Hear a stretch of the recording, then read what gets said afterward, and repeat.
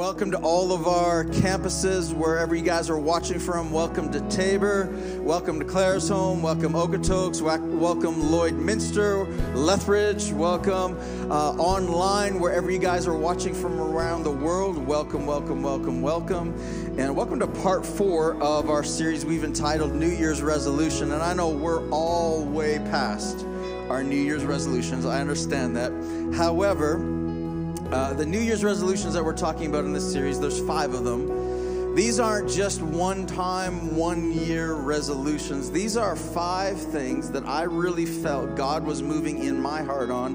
When I took a sabbatical last year for 4 months, I pressed in and was seeking God on a number of things myself, and I really came away from that thinking there's 5 things that I really wanted to focus on, that I felt God was pushing me to focus on. And then as I prayed into it, just as I was coming back, I really felt like, hey, these 5 things aren't just for me. These are for the church as a whole. And so I started to share with our board and with some of our staff about the 5 things that I really felt like we're supposed to focus on, not just for 1 year, but moving forward. And it resonated with all of them. And then after I had announced it to the board and to some of the staff, I read a book, and that book was by Ed Silvoso, and in the chapter 2 of that book, I'll never forget, I started reading, and he lists 5 things that require for a transformational church. And I started to weep. And the reason why I started to weep is because, number 1, I was like, my hearer works. I heard from God. And when you hear from God, it's something, like, you're just like, wow, I heard from God. Secondly, I was like, I'm so grateful that God did that in the order in which I did it, because if it was Kelly's 5 brilliant ideas, okay. If I had read the book before, it would have been Ed Silvoso's 5 brilliant ideas.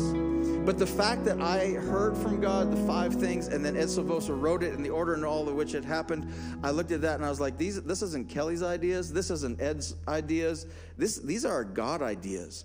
And so that's why I'm passionate about this series. And what I've felt as we've been preaching it, and what I've heard from many of you as we've been preaching it, is many of you are resonating that God has already been speaking you on these things already, and you might not have worded it the same way I did. Ed, that's okay. Ed didn't word them the same way, but they are the same things. And you're going, God's already been talking about that. I've talked with so many of you here in Lethbridge, and so many in all of our campuses, and people online contact me saying, I'm feeling the same thing. I've had conversations with pastors of other churches in our city and around the world that are saying God is saying the same things. And I'm like, okay, now I'm paying attention, because if he's saying the same things, number 1, our hearers are working, but God is really trying to get something across. So as we go through this, if you've missed the previous number of weeks, I highly encourage you to go and listen to them or watch them on YouTube, and you'll be able to catch up and see if they resonate with you in the same way.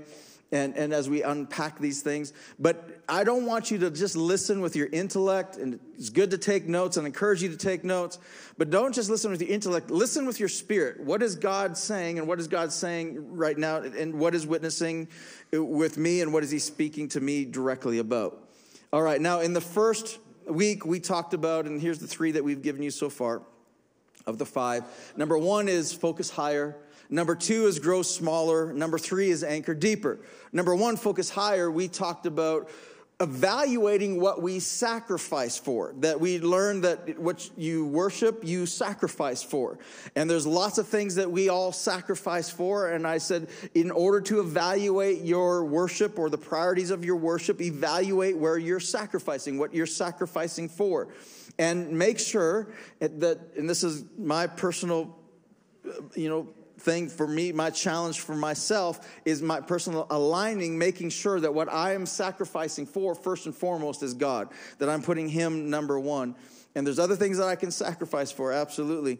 But number 1 has to be God. That's focusing higher. Number 2, we talked about growing smaller. And we learned that God's learning how to align with God's strategies. And God's strategies, his ways are higher, and his thoughts are different than a lot of us. And that God doesn't see small or smallness as weakness or irrelevance. That God really uses small things to confound the wise. He uses the simple things and the small things. And he used the smallness.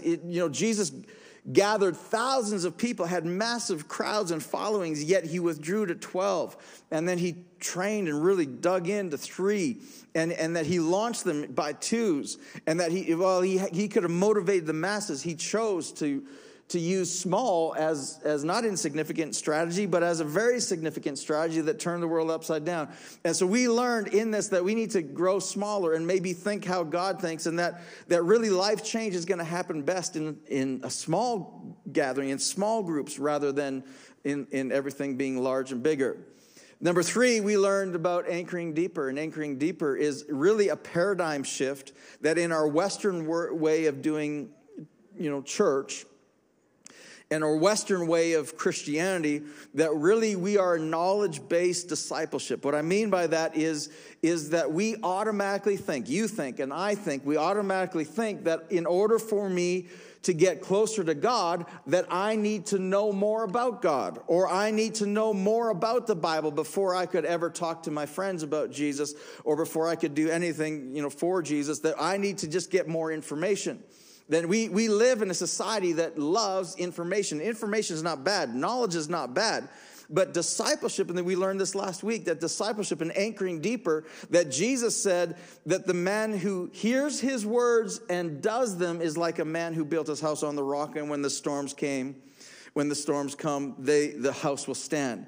It's hearing, not just hearing, but it's hearing and doing them. It's obedience. And James, the brother of Jesus, said it this way: don't just be hearers of the word, but be doers of it. That we can't just take information in. We actually have to act on that information. We actually have to obey what we study and what we read. That's obedience-based discipleship.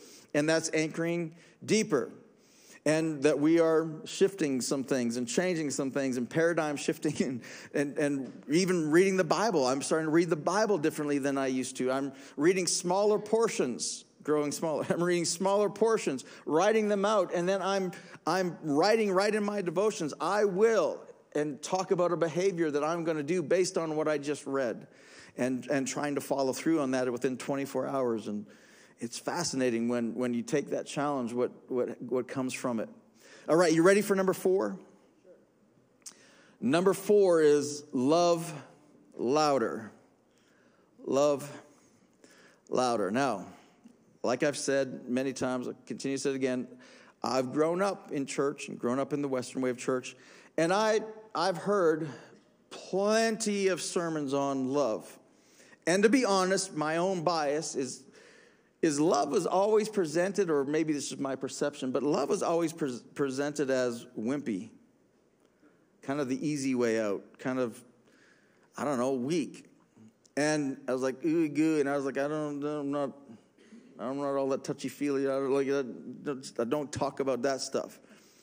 And I just had this perception that, love. So then when I got a revelation, and you guys all got, if you've been here any length of time, you got to witness some of that, is that I got a revelation of love and how the vital importance that Jesus placed on love, and that his followers, early followers, placed on love. That in fact, Jesus said, "A new command I give you, love one another as I have loved you."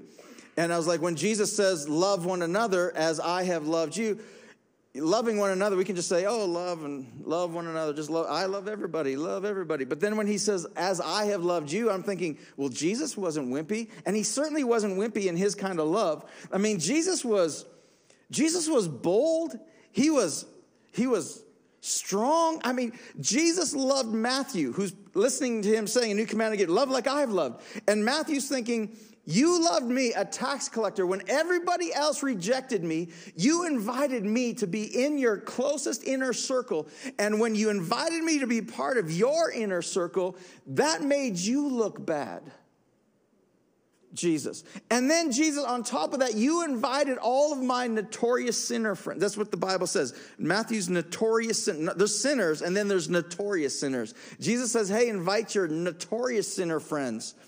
Let's hang out and have a party. And Jesus, when you did that, people criticized you, and you didn't care because you loved me that much, and you want me to love like that. You wanted me to lay down my ego and what people think about me to love like. You want me to love like that? Jesus is like, yeah, that's not wimpy kind of love.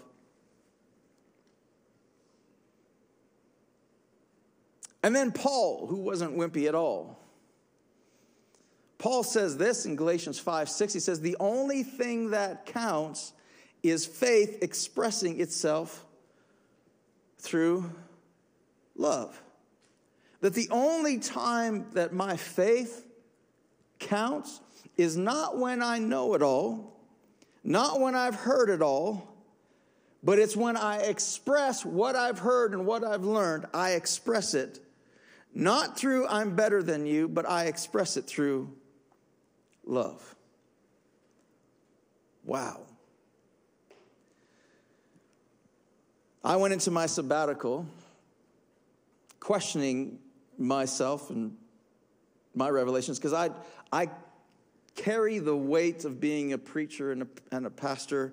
I carry that weight very seriously because I know I can stand up here and teach, and that what I say is going to be heard and listened to and acted on, and I'm going, I want to make sure that it's not Kelly's ideas, it's God's ideas. And so I went into my sabbatical going, God, is this revelation for, loving one another as you've loved and all this kind of stuff, are we doing the right things? Because I've heard other pastors and mentors and friends and big preachers and all the rest of it start saying that, preaching as if love and all this kind of stuff is not right and is not the way we're supposed to do it, and it's wimpy and all this kind of stuff. I've heard that. I've heard that criticism. I've heard them preach it, not aimed at me, but just preach it. And I was like, am I hearing right?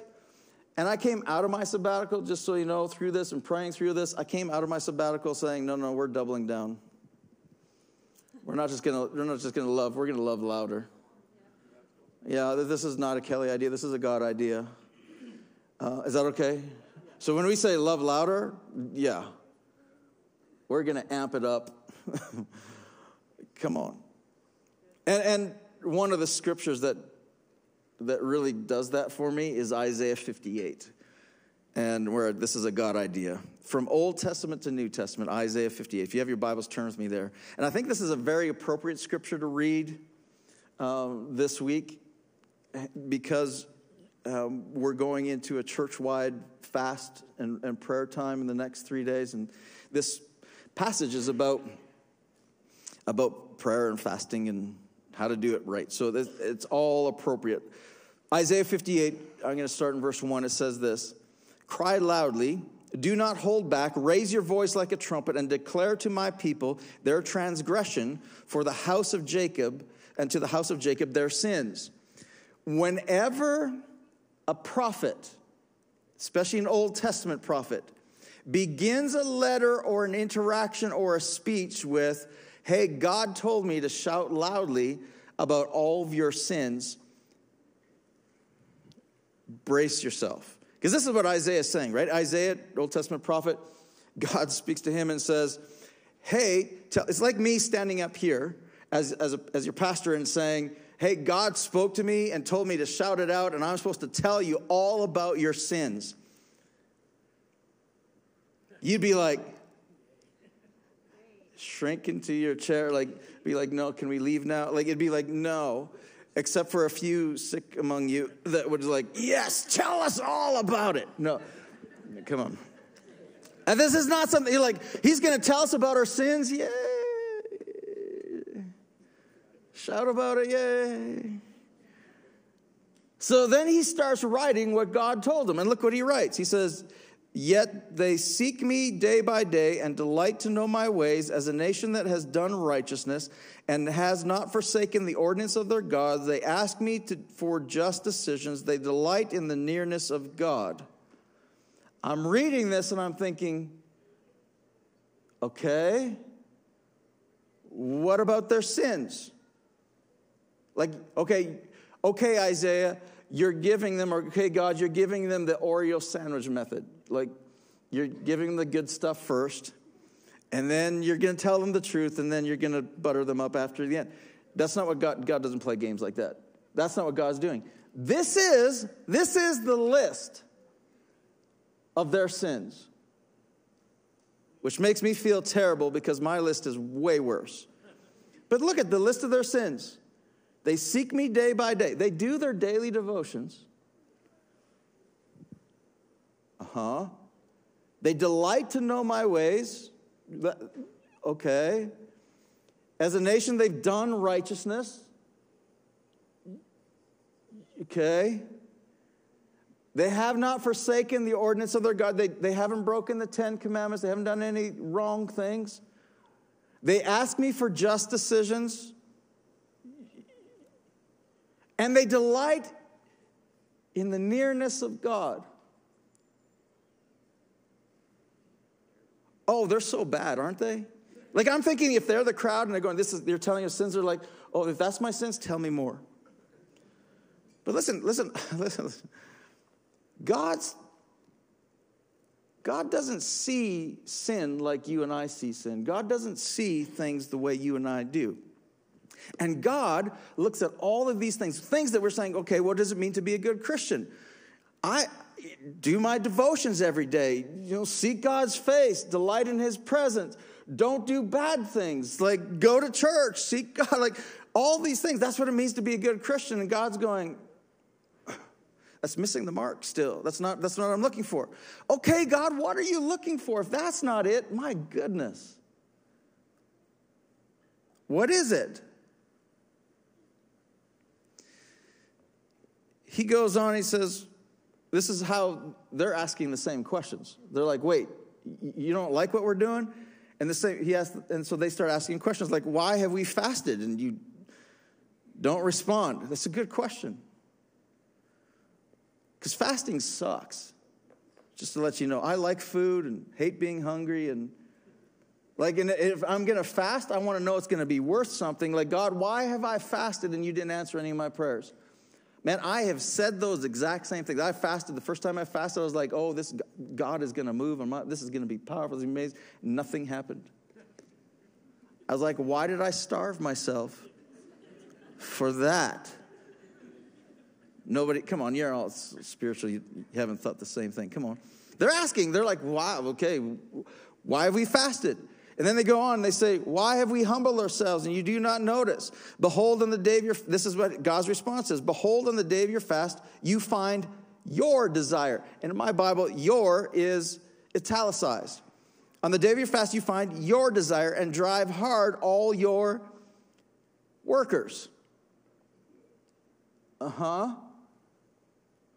Okay. This is what it says in the New Living Translation, just to help us a little bit. He says, we have fasted before you. Why aren't you impressed? We have been very hard on ourselves and you didn't even notice. By the way, that's not fasting, that's a hunger strike. And there's a difference. Okay? Then he says, I'll tell you why I didn't notice. This is God saying, I'll tell you why I didn't notice. And didn't respond. It's because you're fasting to please yourselves. And even while you fast, you keep oppressing your workers. In other words, this is what I want you to say. God's saying, you're fasting wrong. You're fasting for your own desires. And I'm going, I want God to answer my prayers. They were fasting so that they could move God. That's a hunger strike. They're fasting to impress God, to move God on their behalf so that he would answer what they wanted him to do. Which, to be honest, until I read this, that's how I fasted. I'm fasting and I've got a list of things that I want God to do. And I'm fasting so that God will answer these prayers because it hasn't worked any other way, so I'm going to fast. And if I fast long enough, he'll see how much pain I'm enduring and how desperate I want the answer, then he's going to move. And God's like,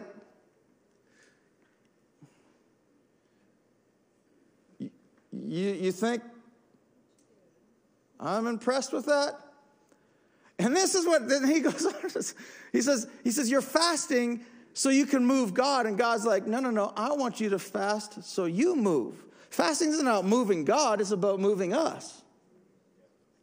And here's how God's saying it. God's saying, listen, You're fasting to draw closer to me, and you want me to move on your behalf, but yet getting closer to me hasn't even changed how you treat your own workers?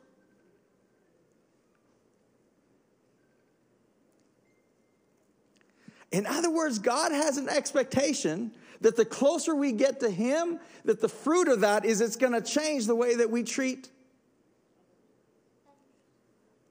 others too. And then he goes on. He says this.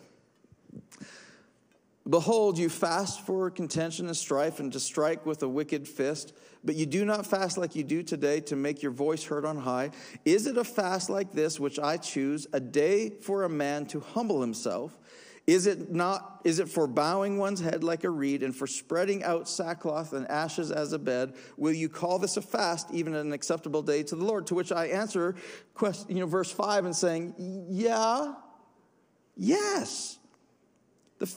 Am I not supposed to humble myself? Am I not starving myself to improve? Am I not supposed to be humbling myself? Like, yes. And he says, and God's like, you call that a fast? Yes? No. Okay, God. What do you want? What's the fast you want? He says this in verse 6. Is this not the fast which I choose? To loosen the bonds of wickedness, to undo the bands of the yoke, and to let the oppressed go free, to break every yoke? Is it not to divide your bread with the hungry and bring the homeless poor into the house, when you see the naked to cover him, and not to hide yourself from your own flesh? What? Come on, there's so much in this passage. Come on, this is an entire indictment on Christianity as I've always known it. Come on, I've always thought that my relationship with God was what mattered most. And I always thought in order to have a good relationship with God, I need to withdraw and have private time, and I need to pray and all the rest of it. I need to fast to move God to answer my prayers, and I need to go to church and all the rest of it, and we can do church for Christians and not for the lost. And all these things that I've always thought is all about this. And God's saying, even in your fasting, it's not about moving God to for you. It's not about you at all. It's about, this is what he's saying. When you fast, you're going to kill the flesh. That's what the fast is for. It's to eliminate the flesh, or to kill the fleshly desires. And here's what happens when you deny yourself food. You get hungry, and your flesh, like mine, cries out, literally. Right? It cries out, and it's like, feed me. But listen, it's not just, your flesh doesn't just desire food. The flesh desires serotonin, and it wants a rush from something else. The flesh desires comfort. Right? All these things. And here's what happens, is the louder the flesh cries out, the quieter the spirit becomes. And what a purpose of the fast is to silence the flesh enough so that I can hear the Spirit. And when I hear the Spirit, God is going to do something. God is going to give you eyes to see what he sees and ears to hear what he hears. And he says the inevitable result is, as you draw closer to me, is you're going to start to see the needs around you. And he starts listing them, just like Jesus listed them. You're going to start to see the needs around you. You're going to start to see the yokes around you and the problems around you. And you're going to have this urge and this idea that you're going to have to solve them. And when you solve them, I know you've gotten close to me, because now it's resulted in loving louder. Like, okay, but God, what about me?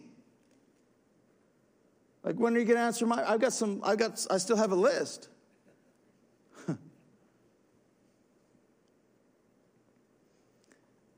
Verse 8, he says, then, which means after. Then your light will break out like the dawn, and your recovery will speedily spring forth, and your righteousness will go before you. The glory of the Lord will be your rear guard. Then you will call, and the Lord will answer. You will cry, and he will say, here I am. If you remove, that's a big word, if you remove the yoke from your midst. What's the yoke? That's Bible speak for burden. If you remove the burdens from your midst, if you pray and ask God, if you get close enough to God, God's going to show you the needs that you cannot see in your coworkers. And God's going to open your eyes and you're going to see a burden. And God says, if you remove that burden, then I will answer your prayers. If we get close enough to God, come on, Lethbridge, if we get close enough to God, we're going to have eyes to see the burdens in our city. And if we remove those burdens, God promises, then I will draw close, then I will answer, then I will. If you remove the burdens from your midst and remove the pointing of the finger of each other and speaking wickedness.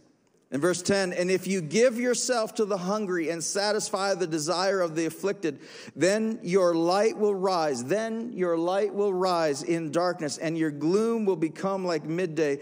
And the Lord will continually guide you and satisfy your desire in scorched places and give strength to your bones. And you will be like a well-watered garden and like a spring of water whose waters do not fail. Listen, all of your prayers are basically summed up in those couple verses and saying, God, I need you to bless me here. God, I need you to heal me here. God, I need you to do this here. All of those things. And God promises, I will answer all of those prayers if you remove the yoke among you.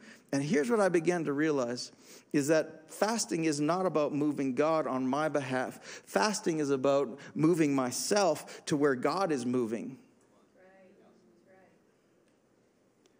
Getting close enough to him that I begin to see as he sees.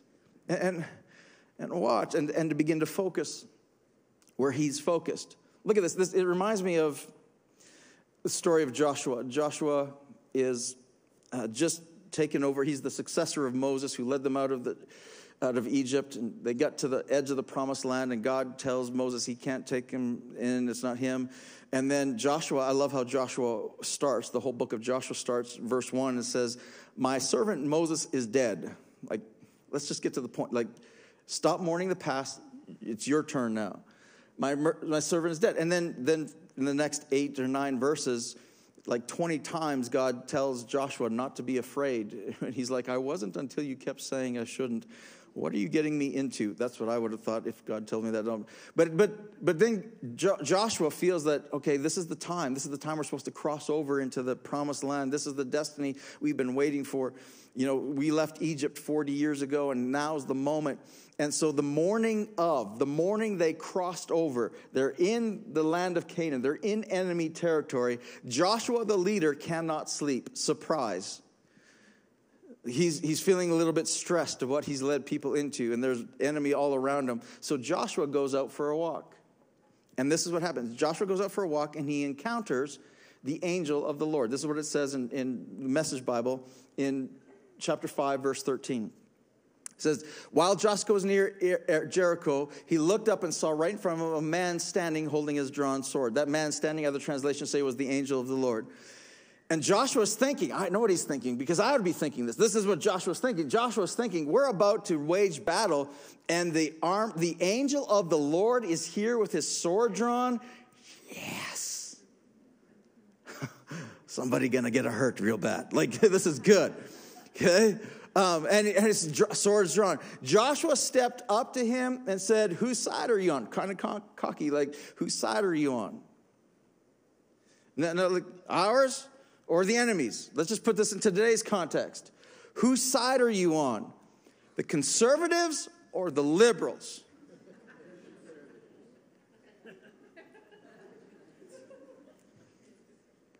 Come on, you've got an answer for that. Right? Whose side is God on? You got an answer for that. Come on. And you know what he's asking? Come on, let's put this in context. Who's on the other side? Who's in Canaan? Muslims.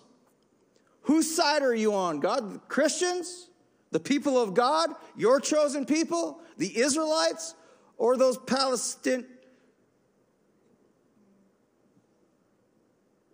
Whose side are you on?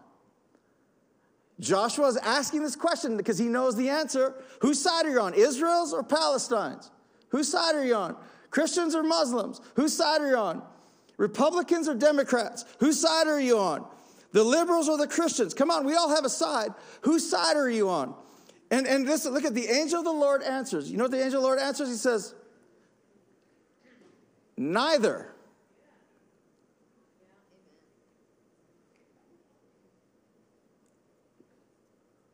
And then I love his answer. I'm the commander of God's army. Do you know who I work for? What do you mean? Whose side is God on? Come on. Us Christians, we do this all the time. Come on, we do it all the time, don't we? God bless me. God bless America.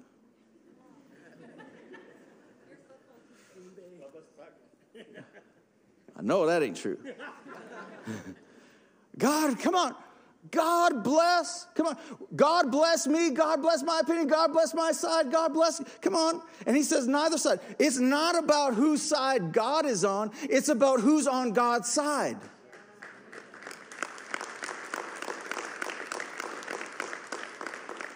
So when it comes to fasting, it's not about moving God to my side, to bless me, to do what I want. When it comes to worship, when it comes to Christianity, when it comes to the church you go to, it's not, God's not on any church any more than any other church. It's not about that. It's who's on God's side. So when we fast, this is what God's saying in Isaiah 58. He's saying, hey, you're doing all the right things. You're praying. You're trying to draw near to me. You're not breaking any commandments. You're doing all the right rituals of worship. You're doing all the right things. He says, but that's not the fast I want. The fast I want is you get close enough to me that it impacts everybody around you, that there's no need among you because you see as I see and you love louder. Huh.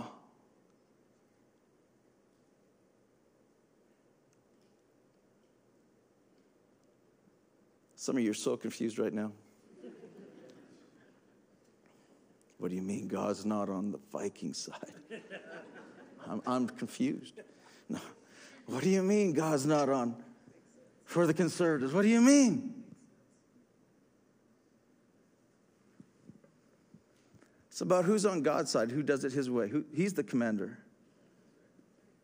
And then look at Joshua's answer.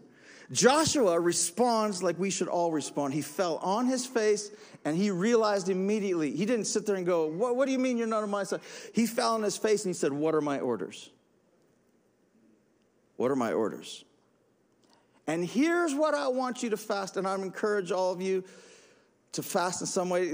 Lead, pray. We're going to fast tomorrow, Tuesday and Wednesday, and I encourage you to do that. If you don't feel led to, you don't have to. There's lots of questions I know. Maybe many of you have never done it before, but here's what those of you who are doing it, those who aren't fasting, pray. And here's what I want you to pray. If you're those of you fasting, pray. This is what I want you to pray. This is the prayer that I want all of us to pray in the next 3 days. And imagine what happens if we pray this prayer. Here's the prayer. God, where are you already at work? In my neighborhood, God, where are you already at work at my workplace? God, where are you already at work within my family? God, where are you already at work in my school? God, where are you already at work in my city? God, where are you already at work? And how can I join you? So if we go into prayer and fasting time, watch. God, where are you already working? How can I join you? Now I warn you, that's a dangerous prayer.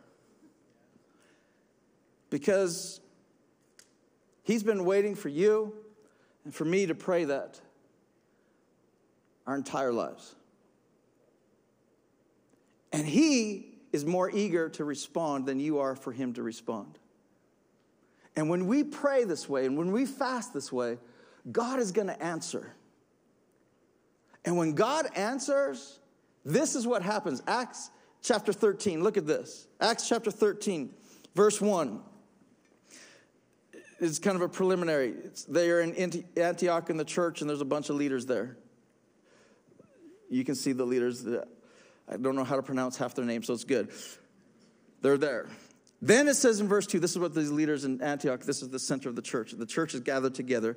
Why?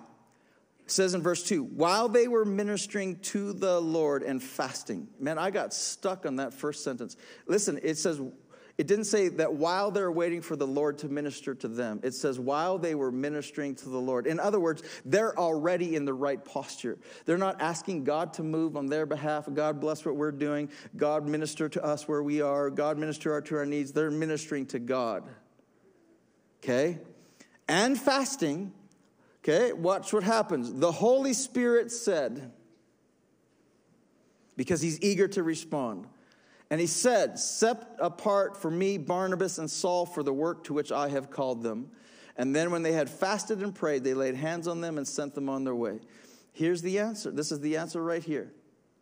Is that they prayed, they ministered to God and said, God, we want to align. And when they aligned and got close enough to God, the Holy Spirit spoke and said, I want Barnabas and Saul, who later became Paul. And out of this fasting and prayer time, and when God spoke and when they obeyed, out of that came the church in Ephesus, in Colossae, in Thessalonica, in Philippi. And if any of those sound familiar, that's where we get the book of Ephesians, Colossians, Philippians. I mean, you just go through all the list of it. That out of this one time when they just said, God, what are your orders? And God sent orders and said, these two, I want you to go. And they obeyed. There's always a calling to action when we fast God's way. Here's today's takeaway. Calling, purpose, your calling, your purpose is the intersection of intimacy and mission. What do I mean? Is that you're going to find a calling, a purpose. This is what Isaiah 58 is all talking about. You're going to find a calling, a purpose when you get intimate, close enough to God to hear his voice. And he opens your eyes to the needs, the yoke around you, the needs around you, which is going to identify the mission. Now watch this. Blow your mind for a second.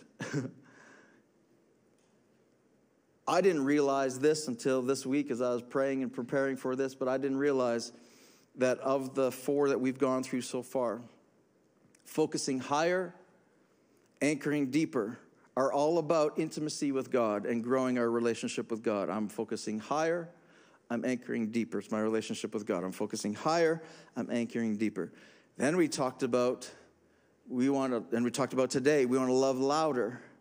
And we want to grow smaller is all about our relationship with one another. And didn't Jesus say, hey, the entire law and the prophets hang on, love the Lord your God with all your heart and all your soul and all your mind, and love your neighbor as yourself.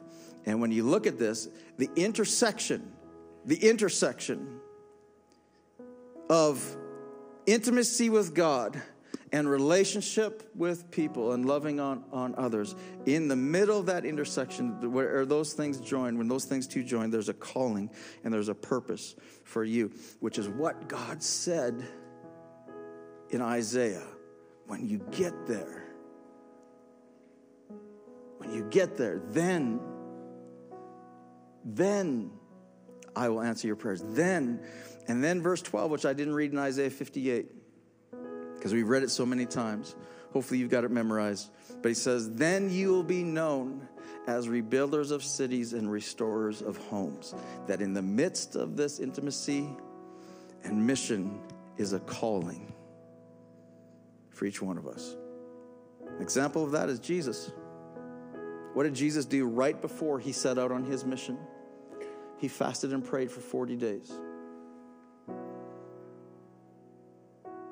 We always focus on the devil came and visited him and all the rest of it. But listen, the devil came at the end of those 40 days. In the midst of that, he spent 40 days and nights fasting and praying, seeking God and saying, is this the time? Is this the time? And the devil came to try to distract him. And got rid of that temptation. He went immediately to his mission. And then in his mission, he had to fast and pray again. And here's where we'll leave off today and pick up next week. Luke chapter 6, it says this. Right after Luke 4 is 40-day fast. Luke 6, it was at this time that Jesus went up to the mountain to pray, and he spent the whole night in prayer to God. And when day came, he called his disciples to him and chose 12 of them, whom he also named as apostles. In other words, the intersection is where you find your calling. And then in the fasting and prayer, you're also going to recognize that your calling is never individual, that they're always attached to a team, not alone, that there's a people that you're supposed to run with that are supposed to run with you. And that part of this fasting is when you hear God's voice and he says go. That's why he said separate Barnabas and Paul. There's a team. There's always a team. So when we go into prayer these next 3 days, let's pray, what are my orders? God, give me eyes to see as you see, where you're already at work, and how do I join in? And then let's get ready to answer. Amen? Amen.